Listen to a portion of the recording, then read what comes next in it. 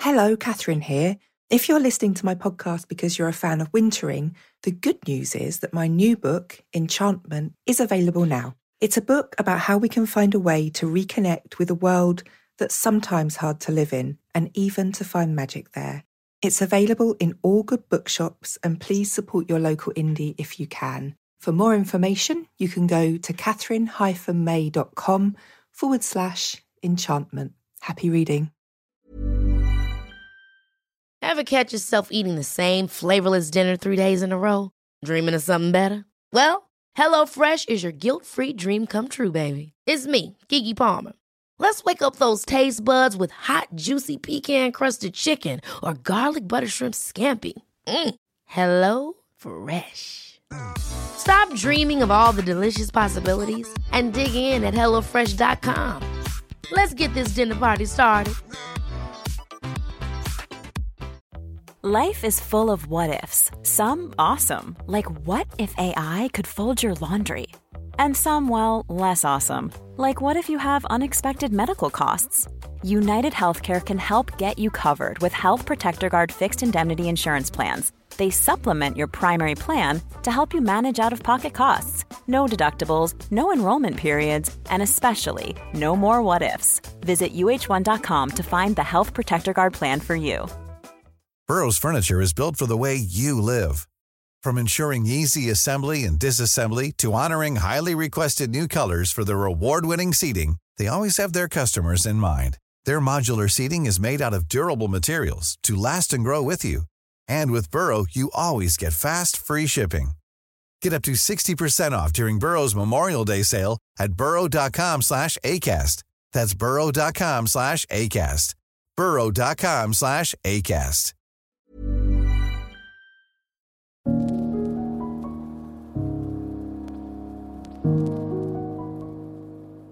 Hello, I'm Catherine May, and welcome to the Wintering Sessions, the podcast that sets out to learn from the times when life is frozen. This week I'm talking to the writer Tanya Shadrick. A few days after giving birth, Tanya found herself in an ambulance, barely clinging to life. But surviving that terrifying experience changed everything. In this conversation, Tanya talks about how facing death made her bolder, more certain of her ambitions, and more determined to become a writer. And it also left her able to help other people who were nearing the end of their life.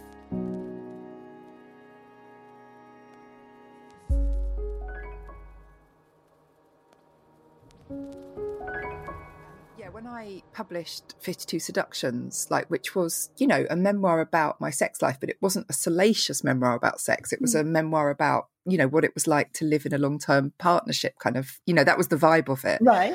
And that was 10 years ago now, or more than 10 years ago. No, it was exactly 10 years ago. At the time, just as in the run-up to publication, there was a couple of other authors who had written about sex who had been outed in the papers, so there was Belle de Jour and there was Girl with a One-Track Mind, and they'd both written quite different memoirs to me, and that they were both about being out there and having sex with loads of people and that sort of thing, which, mine was about having sex in marriage, so it was much more boring.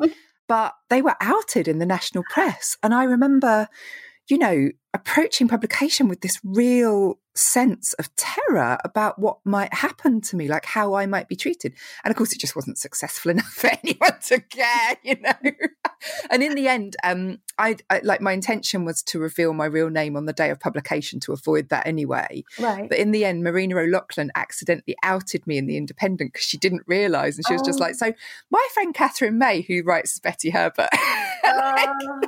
So I woke up one morning and there was this mass of people going, "Oh my God, I can't believe she did that to you." And I was like, "No, it was great. Thank you so much." It made it really low key, So sorry, I have, press record in the middle of this because I suddenly thought it's quite good for us to start talking here, because that really hits on the conversation we're going to have today, Tanya. We're talking about, I think, really how you became a writer in a funny sort of a way, and the personal wintering that led to the beginning of that process. Am I articulating that incredibly badly? No, that's a lovely way of putting it. And I was thinking before we even began this today, I was thinking, because I've been going through in my first draft, there is a lot of references to winter and frozen landscapes in the sections that lead up to me becoming a writer, which was quite a long period of time. You know, it was kind of like I'd always wanted to be a writer, but the actual process whereby I begin to write and start to do things in public, that was quite a long period of 5 years around very small children, babies. Yeah. But I've had several of these periods, and because of my health, I don't have any specific condition. I've always just had like bad wonky joints, and if I get an infection, it becomes terrible always. So I have, I have this. I think we're the same on that front. Yeah, sort of almost like quite Victorian, like childhood thing of long periods in bed with meningitis, all sorts of things. So I've all my life had these times where I strive forward and then I have to just give up again and wait. And so that's why I read your book so often, because it so speaks to that. Yeah, I think we had very similar, growing up experiences. But I think what's always really interesting, I've seen you speak a few times now, and you're such an amazing speaker anyway. But like, what is particularly interesting is that you made this very, very, very conscious decision to move into writing. That was, like I was always being a writer, and like there was never a moment when I had to decide, because it kind of happened to me not in an unintentional way, but just it was always there. Yes. Whereas you made this very deliberate shift, I think, of very deliberate choice, because you realised how short life was. Yes. So shall I speak a little to that?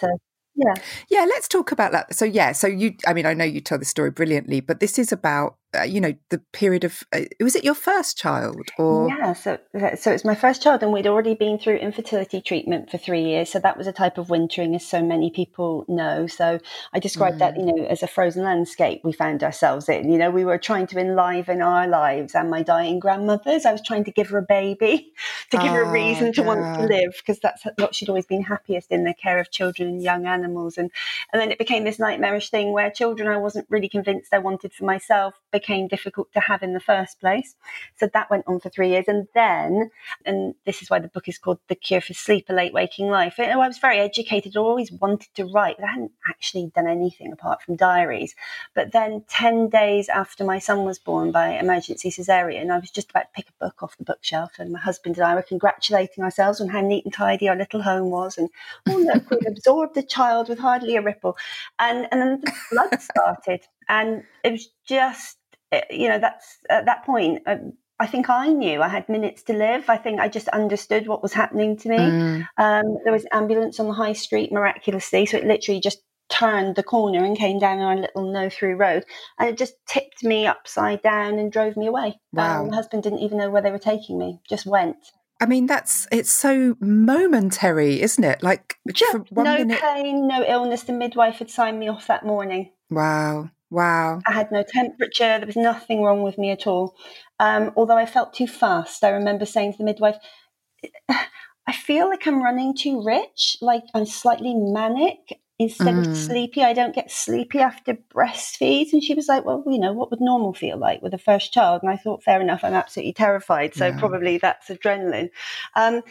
But what I think made it such an interesting experience and worth now, 13 years later, bothering to share with people in a book, is because it was so often people die slowly from illness, and there's a lot of drugs and a lot of time to prepare, because I worked as a hospice scribe after all of this. So I've seen people with quite a long time to prepare for their final days. But this was so sudden, and it was also painless. And that's incredible. And there were no drugs. So it was a very existential experience, in that something was happening very fast. But because I was in no pain, I would think about what was happening to me, and I felt myself going towards a light. And oh my goodness, you had the classic kind of... Yeah, sure. But I didn't want to read about that. So it's only in the last year or so I've wanted to read accounts about that, because I didn't ever want it claimed as some kind of biological or religious thing. I just wanted to use it to change my own life. Right. So I kept it very private for a long time, only because I didn't want it kind of co-opted into other people's narratives of how the world is organised. Like infected by other people's beliefs almost, yeah. Yeah, I didn't want to know anything about near-death experiences. But I knew that I was dying in the ambulance. And then there was this bizarre period of about 8 hours in the hospital where I was being topped up with fluids, like a sort of car in for its service. And everyone was quite jolly. And I remember thinking, I'm still going. I can feel myself going again. And then suddenly, Wow. indeed, it was an absolute emergency. It had been masking an arterial hemorrhage, not a normal one. Oh my If there can goodness. be such a thing, it wasn't. It was an arterial bleed, and it was only because so many fluids were going in me that I was still lying. And then suddenly, I was on the point of dying again, and again in no pain. But this time, really being outside the operating theatre and the anaesthetist saying to me, "You're on the wrong bed. We're going to have to take you in awake and do it on the operating table. We're going to have to anaesthetize you in there. I'm going to go in and get it ready, and I'm going to give you a minute to try and calm yourself down. But we're going to Wow. try really hard to save your life." So it's almost like I got these two Moments of, weird. yeah. I got these two moments, both in their different ways, really clear-sighted about what was happening to me. And the first time in the ambulance, and this is a big part of the book, it's that you can read magazine and newspaper articles about regret, but oh my word, it's painful. It's not the type of regret when you wish you hadn't done something. The pain of what you have not done is, that's why it needs a book, because it's absolutely dreadful. So it's like the matter of 8 hours, but in that time, Oh, you actually compressed a whole, yeah. as you say, like some people have like years to die in. Like you compressed all of that into a Or very people short. die in pain and fear in an accident. Do you see what I mean? It's like that clarity and lack of pain, I think, is quite rare. And I think it was a personal choice. But of course, I also had this kind of like, when I came around from the coma I'd been put in afterwards, I had this absolute seized with a need to escape my narrow life after this thing I'd experienced, which was an escaping of boundaries, like in first love or first love making, or for some people, if their labours go well, that feeling I've heard mothers say when a baby's delivered. It was like suddenly I had that need to go alone through the world. And of course, I met my husband at 19. So by the age of 33, when I had my child, I'd been in a relationship my whole life, really. And I just wanted to leave, but I couldn't because I'd just become a mother. So at the point where I Yeah. suddenly wanted to expand my life and take risks after being completely risk averse, being a dutiful office worker, that is precisely the point where I couldn't. And that then provided the kind of tension for what happened to me in the next 10 years, because I was staying and trying to change my life. Yeah. And that, I mean, it seems to me that, having a small baby is the worst possible moment to make a huge life decision, because actually you're quite stuck for a while, aren't you? I mean, I don't know about you, but I went into like all kinds of, I don't know, states of mind when I had a small child about like, I thought I was going to do this and that, and I'd wake up every morning full of resolve, and I was going to get out there, and I had all these plans. And actually, it's a period of slow acceptance that you are limited for a while, and there's not much you can do to get around the fact that you're going to need to spend a lot of hours a day sitting under a small child, or as they get a bit older, playing with that small child and talking to them, and that's wonderful, but it's also so limiting. And it's like, it's both very, very wild and windy. If I had to give a weather to it, it was kind of like, I did have a winter baby. It was like wild and windy and drafty, and like you were out on a moor being windswept on the inside by this like enormity of time you suddenly had to tend into order. And then there was also that sense of like when snowfall happens and it's dark outside and everything's muted and muffled and quiet. So it's all these strange but very far from the sun, which is why your idea of wintering really appeals to me, because it was that, I mean, it was a winter baby, but I think even in summer after that illness, when it meant I couldn't leave the house for quite a long time because I was so weak. Yeah.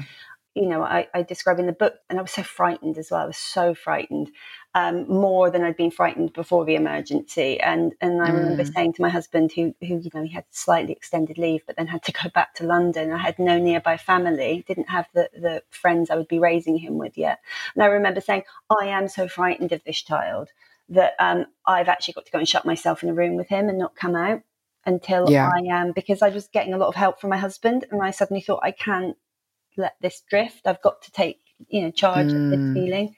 And so we had this bizarre week where we pretty much didn't leave that room apart from to nip to the toilet. I kind of made a base camp on the floor and I sort of stayed in there with him. And my metaphors at the time and in the book were about polar expedition and the base camp, and deciding that like that wonderful thing, it's not wonderful, horrific, when Shackleton and some of his party, they stayed safe by being under an upturned boat for 9 months or something. Yeah. And it was that feeling. It was like, I've just got to keep safe. But then there's going to come a point where the discipline and endeavour starts again. And at that point, I have got to be really, really disciplined and strict with myself, but also forgiving. I've got to be many supple things in order to change my life in the way I want to. And it may take a very long time. Yeah. And I'm quite proud of myself. I'm quite proud of myself for going, this is going to have to be done around children, because I was left as a child and it's had a lifelong legacy. And I love my husband. And it was that thing of, this is going to take a really long time. And there's going to be times where you have to stop for a while and you have to winter down again, and you have to go, okay, so now I've got an unexpected second baby that didn't come through IVF. Oh, okay. I hadn't planned that. So now I've got to stop again. But each time it was that thing of, okay, you've rested, now you need to risk. And that has been the kind of, it's been like quite pulsing or quite seasonal. I've had like these seasons in my life ever since then. And that was 13 years ago today, I think. Wow, 13 years. I think this is actually the day that it happened, yeah. Do you think it helped in a way to not be able to go straight out into the world at that exact moment? Do you think it helped to have that period of plotting and planning and thinking? Because I talk to my writing students about this a lot, and they say, well, what do you do if you can't do any work at the time? And I really sympathize with that. I really hate the advice that says, oh, you can always find some minutes. Like sometimes you really can't, actually. And I think mother work in particular it creates these unavoidable commitments that you can't slip out of and you can't create time efficiencies around. But I do think one of the things that you can do is use those quiet times when you're just sitting with your children while they're trying to fall asleep, or you're hugging them while they're watching CPPs or whatever. You can be thinking and plotting and writing whole books in your head that are ready to flow out. I wonder if that really helped you in a way to slow you down before you launched yourself into your next project. Well, yeah, and I think it's about forming a sensibility as well. And I think that in that time, so I'd always written diaries on and off, but they were quite mannered and they were very neat writing, and I'd do them for a while and then stop, all this kind of thing. But I think what happened in that period was, so for instance, I had all these books, because I live in a house of books like so many of us who are connected online have, and I selected different ones. I got different ones off the shelf that were to do with how to live, endeavour and endurance. I actually began to form my sensibility at that point. So instead of reading novels and all the writers who I had read before, I realised they hadn't really taught me how to live. I was I was learning how writers wrote, but I wasn't really forming my own life philosophy or way of seeing. And so in that time, I read less, but I read deeper. So I always had Thoreau's journals with me.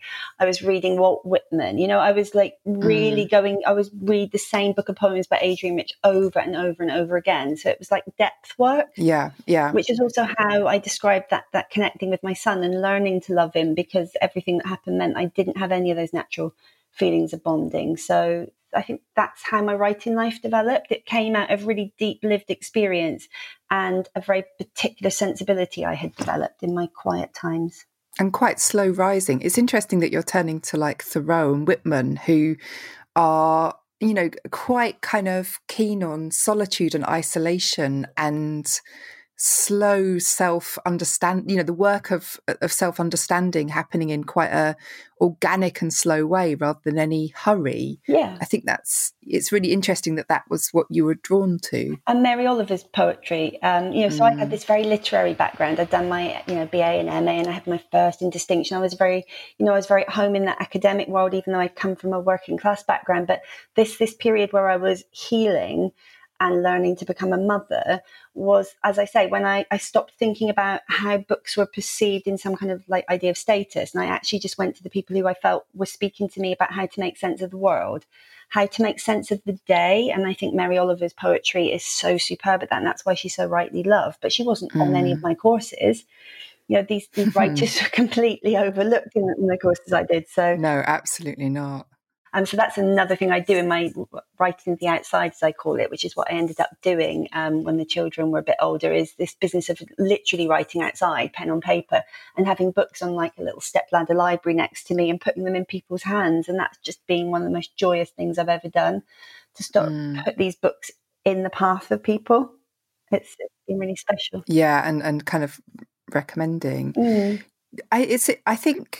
don't know. I'd love to know your view on this, actually. I wonder increasingly if English and British writers, I'm going to say English, actually, because I think we're the ones that have the stiff upper lip problem in particular. Like if there's some unlearning we have to do when we become writers, because I feel like the way we're taught literature is so often so kind of formal and so much about literariness and about creating kind of emotional distance. And, you know, there's always a bit of background sneering about writing that's too spiritual or you know what I'm getting at. I love that stuff. So Yeah, me one of too. my favourite books, and one that I shared so often when I was doing hospice work, is Tuesdays with Morrie. I don't know if you remember it or ever read it. Yes, I never read it, actually, but I press it onto as many people as possible. And my book isn't that, but it's pretty close in terms of the decisions I've made about how I'm going to write my first and maybe my only book. So for people that haven't come across it, do look it up. But it's this concept of a guy who, in his lost middle years, where he's lost the true path in life, finds out that his favourite professor from college is dying. This professor's featured on TV, and they end up having their last tutorials together. So he goes every Tuesday, which is why it's called Tuesdays with Morrie, and you see him visiting his beloved tutor who actually saw a different path for that man when he was young. And they talk about life and death and how to live and how to love and how to accept your body failing, and the fact that, you're going to have to let people wipe your bum and you're going to have your food liquidized. And they go there, and it's all done in these beautiful direct conversations. And I just think that book's wonderful. And if mine gets anywhere close to that kind of directness of experience, then I will be thrilled, however it is received. If I feel that it would get put in the hands of somebody who's having to adjust to their life narrowing in or growing colder around them, I would feel I'd done a good job, really. Yeah. But I agree with you about that kind of archness, or that sense that we can't tell stories. I'm trying. I mean, I've got lots of quotes in this book, and now on the second draft I'm taking them all out because I'm actually just trying to speak from direct experience. It's really hard. It's not how I've been taught. No, it's not. And I think there's a thing for British writers that we all at some point in our career discover American writers. And if we can learn to love them and put aside our training, we learn something huge about saying much, much more than we've ever been allowed to say in our own upbringings. And it's that lovely warm simplicity, but it's not simple. These people write all the time and every day. I'm not even sure if I'm allowed to, but I've been thinking about William Stafford. A lot of people haven't heard of him. He was incredibly prolific. He was poet laureate in America, and he's very much like Mary Oliver and Wendell Berry, and so humane, and writes political things as well. But he also writes a lot about that practice of giving shape to your day. And he's got a lovely one. I won't read it now because I'm probably not allowed to for copyright reasons, but no, I'd probably get sued. People could look it up, and it's called Keeping a Journal. And just to paraphrase, he talks about, like you do in Wintering, one of my favourite passages in your book is when you talk about being up late at night. You talk about the inky hours. I think that's such a beautiful phrase. I love it. Inky hours. And he, in this Keeping a Journal, he talks about the candle flame, and he talks about the pen, and he says, that these evenings deepened his life. It's where he learned to take his thoughts and put them into order. And it's just a beautiful, simple poem, but it's got so much deep experience in it. All those hundreds of hours of his life when no one was looking, when he was trying to turn his experience into something. I find that really exciting. Yeah, absolutely. And I think that work that's about finding space, whatever that space happens to be, it always draws me in. I'm always interested in the space that people make in the world to create and to think. We'll be back with more from Tanya in a moment, but first I want to tell you about my online course, Wintering for Writers, which is back online after a successful first run last summer. Wintering for Writers is designed to be a beautiful, reflective process for writers who are currently struggling, as so many are in this pandemic year. If you're feeling blocked or are losing hope, It's packed with videos and thought-provoking texts to help you rethink your practice, and there's an exclusive workbook to support your reflection. Best of all, you can work at your own pace and in complete privacy as you write yourself back into your creative flow. To find out more, go to catherinemay.com and click on courses, or follow the link in the show notes. And now back to Tanya Shadrick. So I'm going to move us on because actually for all, we're talking about the end result, which is you writing a book, but let's dig into this ambition that was forming in you during those times. What was it that you decided to do? Because you decided to do it really clearly, didn't you? Yeah, so I knew I had service sounds too worthy. It wasn't exactly that. I wanted to get more from the world and give more. It was quite an appetite-based thing. I wanted to make my life bigger. So it wasn't a particular literary ambition. It wasn't status-driven. It was like appetite. I wanted to really live. And of course, I was very constrained because I had a part-time job that was very senior. So I was doing a very senior job part-time, all the constraints that caregivers have. And so it was quite earthbound and plodding in some ways. It wasn't particularly exciting. It wasn't like someone who gets to go off and travel the world and or walk the Pacific Crest Trail. And I love those books. It was much slower. So I was like, well, what can I do? So I did some counselling training. And then I came up with this idea that I'd be a hospice scribe. And at the local hospice, I had a good reputation locally, and they let me try it. And for a couple of years, I would get a call and I would go to people's bedsides or their houses, sometimes in their last few days, sometimes a year before they died, and help them talk about their life. So was a hospice scribe something that existed? I'm sure there are people that do it, but I didn't know about it. It was just something I felt I could offer in the world. I was like, well, what can I do? I think because of my experience, I can meet people honestly in that. I don't think I'm going to struggle to make connections with people. And indeed I didn't. And so it wasn't life-changing. It wasn't like I changed the sector or even worked with that many people because, they're ill. So often things got cancelled, but it was enough to go, well, I've really learned something here about how to meet people in a very vivid and direct, how to step out of my circles of belonging and meet people in this middle ground. And what are the rules of engagement if you're a hospice scribe? Like, how do you approach that as a practice? Well, I was attached to the hospice counselling team, so I had supervision every month. And, you get extra, there's training for people that volunteer at a hospice. So I had all of that. But then I was trusted just to do no harm, and I never did. And when I first started, I was like a little bit overly formal because I wanted to look like I was professional in some way, even though I wasn't.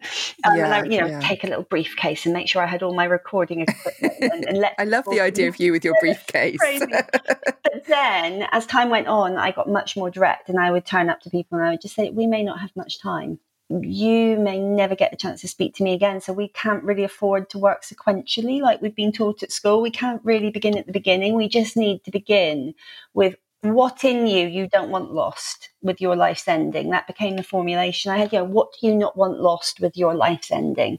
And then that became very vivid and very, that was a very exciting thing to do with people, to give them that permission to just go to where they were going in their head and share some of that. And it was often about, of course, there were lots of people who died who didn't need this service. So I'm not saying all people are regretful. I'm sure lots aren't.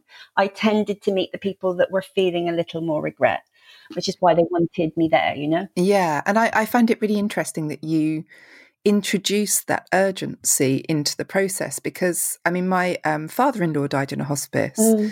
And I don't think the day he died, he knew he was going to die. In fact, I know that he didn't. So many people don't. Yeah. And I think, there was we're back to English politeness again. Sorry to slag off Englishness so much today. I didn't really mean to do that. But, this kind of politeness set in whereby nobody wanted to talk to him directly about his death. And even though he was in a hospice, which is where you go to die, the writing's on the wall there. I don't think anybody said that directly to him. Just because I feel passionate about this. Generally, hospices are the people that break to clients or patients and their families that they are going to die of this if they don't die of some accident or emergency beforehand. It's extraordinary. I mean, they gave me statistics in my long ago training. I don't remember them, but the amount of people that get referred to hospice who do not understand that they've been referred because they are dying. Yeah. And it's the hospice's work to go there with them. And they can sometimes be very, very resistant. Fascinating. Oh, I mean, because it's just not part of our conversation. And No. I mean, I thought the hospice staff were magical. I mean, they understood the minutiae of the process of dying, but they were signaling it to us and not him. You know, they were taking us to one side and saying, because on the morning that he died, he lost use of his legs. He had mesothelioma, and they said to us, "Okay, that's the beginning of the process. You know, everything will shut down from here." And he looked just as he had every other day. You know, he didn't seem any different, but they were reading these tiny signs, and it was so helpful. But I wish we'd been able to support him, because I think maybe he had stuff he wanted to say too. Yeah. Help share that with him. There's a beautiful book. I think its title is called Final Gifts, and it's people could find it online quite easily, and it helps people in that process. It attends to the tiny signs that tell you that so I'm not medical and I'm not pretending to be. I've worked in care homes and things a long time ago, so I'm at home with people's bodies, but I'm not at all medically trained. But that book is really super, and I've put it into the hands of so many people, this idea that there's always subtle little signs that people are moving in different stages, and it equips you to feel like you could be useful to somebody in your near or far family. So that's why I try and pass it on as much as possible to people. It's a really precious thing to have in our sort of life kits, if you know what I mean. But the thing about that experience, and this is what I love about how slow my path has been, and how I feel it's seasonal and I feel it's organic. It's like been these growths and diebacks and things. Because if I hadn't done that, and I had then gone on to do my residency by a swimming pool, which is how I became known to people online, I might still have done that. Those chain of events by which I got some local essays published about painting fences and sitting in cafes, they may still have happened, and I might still have done my 2 years of writing a mile on my knees in public. But when Lynn Roper, this woman who was a wild swimmer, got in touch with me and said, I'm dying and I've got these swimming diaries, that wouldn't have happened. Do you see what I mean? Right. So that's what I love about my past. Some of the things might still have happened, but the particular magic and the particular shape my life has taken over the last 5 years has, some of the things that don't sound very exciting, that seem so far away from being a writer as we commonly understand it, were actually the things that have led me deeper and deeper into this really quite deep writing life, where I'm thrilled I've got a book deal with a big publisher, but at the same time I've already been making work and putting it out in the world. Yeah, you've been doing that for a long time, and so let's talk about Lynn, because you became the person that somebody could say that to, and Lynn was, from what I've learned from your work about her, a very direct person, and probably really appreciated your ability to talk frankly too. Oh, for sure. So we only met once. So I was in the first year of this 2-year project to write a mile on really giant rolls of paper as long as a big outdoor swimming pool. This was my idea of how I could change my life while staying in my town. So while the children were at school, I would get this giant piece of paper and kneel down at a tiny table and write. And it connected me to hundreds of people. Lynn was one of them. And she asked me if I would go down to Devon. So we're both West Country women. And meet her so that we could kind of talk about her life's ending, and also her give me these swim diaries that she had published online very quick after her swims, but she'd never edited them. She'd not ever reached that point where she braved publishing them or approaching publishers. So I went to see her, and all the hospice experience came because, I opened the door and she just had a big brain operation. And I knew that I was probably only going to meet her the once, and I told her so. Now, she'd been a paramedic, so she also was really used to lives ending, but differently than me. She'd only ever seen them usually end in emergencies. She's used to your kind of, disaster, actually. Yeah, she said that was one of the first things she said, was that's among the most upsetting things I ever dealt with in the ambulance service, were the mothers who were having hemorrhages. And so we just went straight in, and a lot of it was about regret. So Lynn had lived this amazing, rich life. She had more friends than anybody I've ever encountered, and they're still all in touch with me now, so many of them. But she was very honest. She said, I'm just naturally quite good at lots of things. And that's meant in life that whenever I've got close to the thing I've always really wanted to do, which is be a writer, I've always diverted. I've always glanced off the side of it. Wow. And now I've run out of time.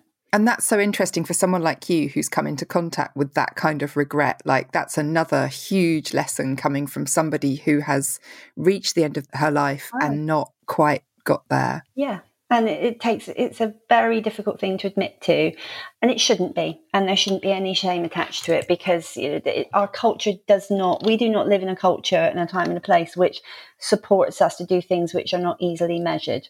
The fact that I was initially doing that writing without pay, that's very difficult for some people to engage with. So that's why I try and show my workings, not show people what my annual income is or anything, but I do talk quite openly about how I made it work, the choices I made so that I could do that thing. But our culture doesn't support that. It doesn't support people doing something which doesn't have an easy financial or status kind of... No. And actually more than that, something that is a purely creative or spiritual project. I don't know about your upbringing, but in my upbringing, it's just silly. It's not even about the money. It's about the sheer silliness of pursuing something like that. And it's embarrassing. Yeah, it was. The fact that I was educated, I was almost like the designated child in our extended family. I was the clever one. And a big phrase which repeats in my book is I was always told I wouldn't need my hands, which is such a strange expression. You won't need your hands because you're going away to be educated. And to be clear, this doesn't mean boarding school. I went to the local comprehensive, but what they meant was you are going to take exams and that will take you away from here, which is indeed what happened. There wasn't a place for somebody like me in the Devon where I grew up. It's deep farming country. But I was told I didn't need my hands. They wouldn't teach me how to knit or bake or do any of the many practical things they could do because I wouldn't need it. And of course, my second half of life's work has been to learn all these hand-based things that give me such deep pleasure. But also my writing began as handwriting. The scrolls are 100,000 words of pen on paper written while hundreds of people ran around me, including my own children during the summer holiday. So it was almost like I was determined to use my hands. So in my second life, I don't have a religious practice. I don't have a faith, but I am avowedly spiritual or soulful in how I live my life and how I measure it. And I use my hands a lot. Everything's very physical. But that's not what I was taught. That's not what we're encouraged to do. And so Lynn had done this. She had kind of like gone off and been very successful. She'd seen active service in Iraq with the RAF. She'd been a paramedic. She went and took some late degrees and was superb at it. Everything she did, she was good at. But the writing was the thing that she just, she put the blog out there and it had a lot of readers, but she didn't do that work, which we've both had to do, where you edit and you rewrite and you give it to people and they say, you need to go again. This bit's great and this bit doesn't fit. She hadn't ever done that and she never got to. So I did it all for her. So I met her once. She died about a month and a half later. And a year after that, I did make a book. And I'd never worked in publishing, but I made a book and it was on the Wainwright Prize long list in 2019. The whole thing is absolutely, it's nothing you can plan in advance. That's what I say to people. You can say, I am going to be a success if I win this prize or if I am published by this person. And that plenty of people live their life like that. But I think it's much more exciting when you say, I'm going to step outside my circles and in the small amount of time I have, I'm going to risk meeting people openly on the things that I care about. And it's quite magical, I think, what that can do to life. Oh, that can do. But I think, in all fairness, Tanya, like loads of people would have said no to stuff that you said yes to. I mean, let's not underestimate the fact that you created a whole publishing organisation in order to publish that book because you loved Lynn's voice so much. And, we should say it became Wild Woman Swimming, which we've not, I don't think we've quite said the title. Yes, so Wild Woman Swimming. Which, is, and it's full of her, like, really very funny, very direct, but also really poetic voice, isn't it? It's really beautiful. And you other people would have said, "Oh, thank you so much. That's really kind, but I'm not a publisher. So yeah, good luck. Hope it goes well for you. Bye." But you didn't do that, right? No, and I think it was because, and it's a bit like when my second child came along so soon after the first, when I wasn't supposed to have any more children. It was like I'd just begun to get a bit of time back, and I remember thinking, oh God, how can I bear to give my time away to somebody else? And I'm just getting my time back. And it's not that I'm some angel in the house. It's not about being worthy. It's that you can read my story that way and go, oh, look, this woman's so selfless. But I'm not. I'm quite fiercely concerned with myself. And if you could see me now, I usually have my hands. I weigh my hands up a lot, like a balance scale, like going up and down on either side. And it's because I think I'm really important to myself, and I think other people are really important. So I don't find myself less important than my children or my husband, but neither do I find myself, so it's a constant balancing for me of when is it appropriate to put your own wishes aside or let your own wishes change in relation to someone else. And I think it's really exciting when that happens in life. But it was a massive commitment. And, I didn't have any funding. I didn't, crowdfund it. I used a little bit of savings I still had left because I didn't do anything in my 20s. I just had a job and saved almost all of it. The least risk-averse person in the world, which is how I've been able to afford this strange 40s that I've been living. It was really kind of crazy. But yeah, this is why I've written my book with a kind of fairy tale motif running through it, because in fairy tales, there's the kind of Disney version, which is the wish and the wand. Your life is transformed by wish or wand. And then there's the real teaching of real fairy tale, which is it is effortful. It involves a path. It involves bits of your body falling off. It's really hard work for no certain reward. But if you go out into the snow, if you walk through the woods and you are open and you develop a little bit of skill and art and craft, then really exciting things can start to happen to you. And that is the version of life I am signed up for until my last breath now, whether that's next week or when I'm 101, that's the version of life I'm living. Which does not mean I would go back to an office tomorrow if my particular circumstances meant I needed to do that. And I would do any type of job gladly. And I can say that because I live life right now. So I can put things aside without any kind of frustration, because I've had these last 5 years, which have been like a fairy tale existence. Yeah, and you've kind of done the things you wanted to do. Yeah. And it seems to me, I mean, the way I'd describe you is you're a contact seeker. You're someone who seeks full contact with this life, and you refuse to live at a distance from it. You refuse to live in a way that puts a kind of layer of artifice or politeness between you and that encounter. And that's the legacy of the near death. So that was the fundamental experience, was this sense of things having slipped their skin and this just glorious expansiveness. Now, I really don't, as I said at the beginning, I really don't care whether that's an effect of, oxygen deprival or if it's some weird chemical the brain gives out when it's dying. I don't care. I know that it felt as real to me as anything I've experienced, like childbirth, like lovemaking. And I wanted more of it. I just wanted more, and I'm prepared.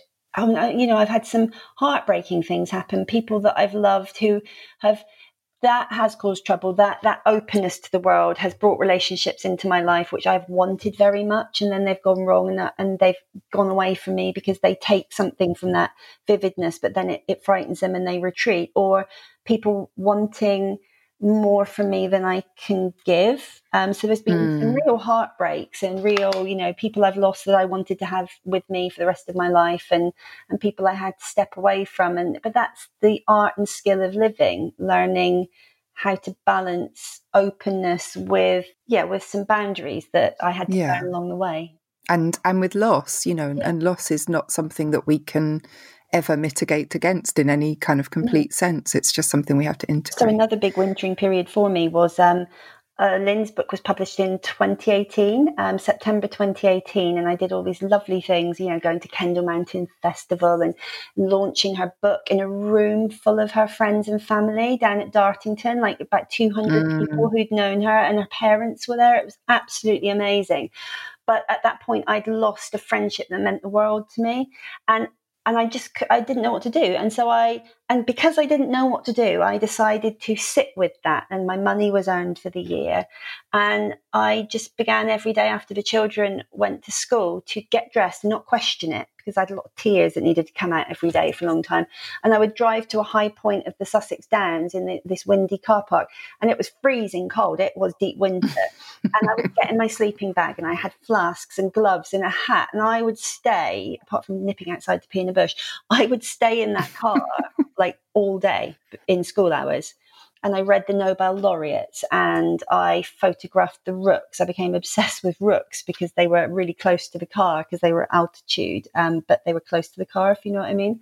And it was like this deliberate ritual. And I would cry, and then I would read, and I was very private. I'd been out in public for 2 years doing the scrolls and being a mother in the playground. And suddenly I gave myself this deeply, deeply private time, but it had this lovely, almost like base camp ritual.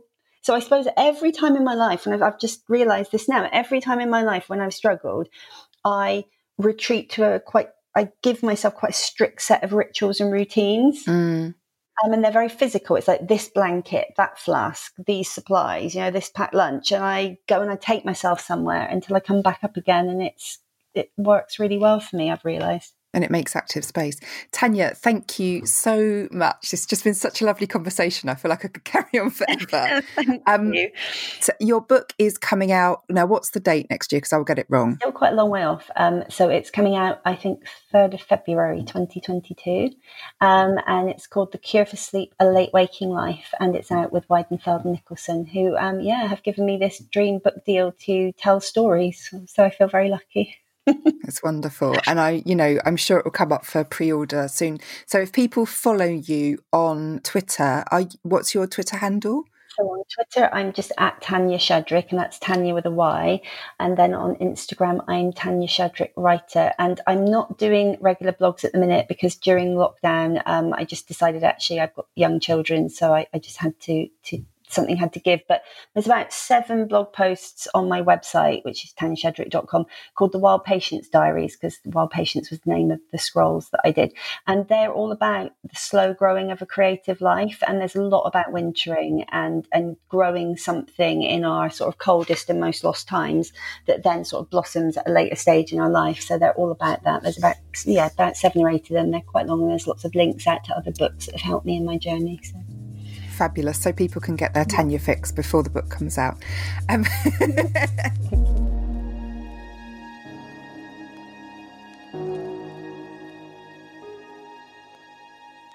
that's all for us today. Thank you so much to Tanya Shadrick for sharing her story with us. Tanya's memoir, The Cure for Sleep, is out next year. But until then, you can follow her on Twitter and Instagram. There are links in the show notes. I'll be back next week with another brilliant writer who is intimate with winter. Thanks for listening.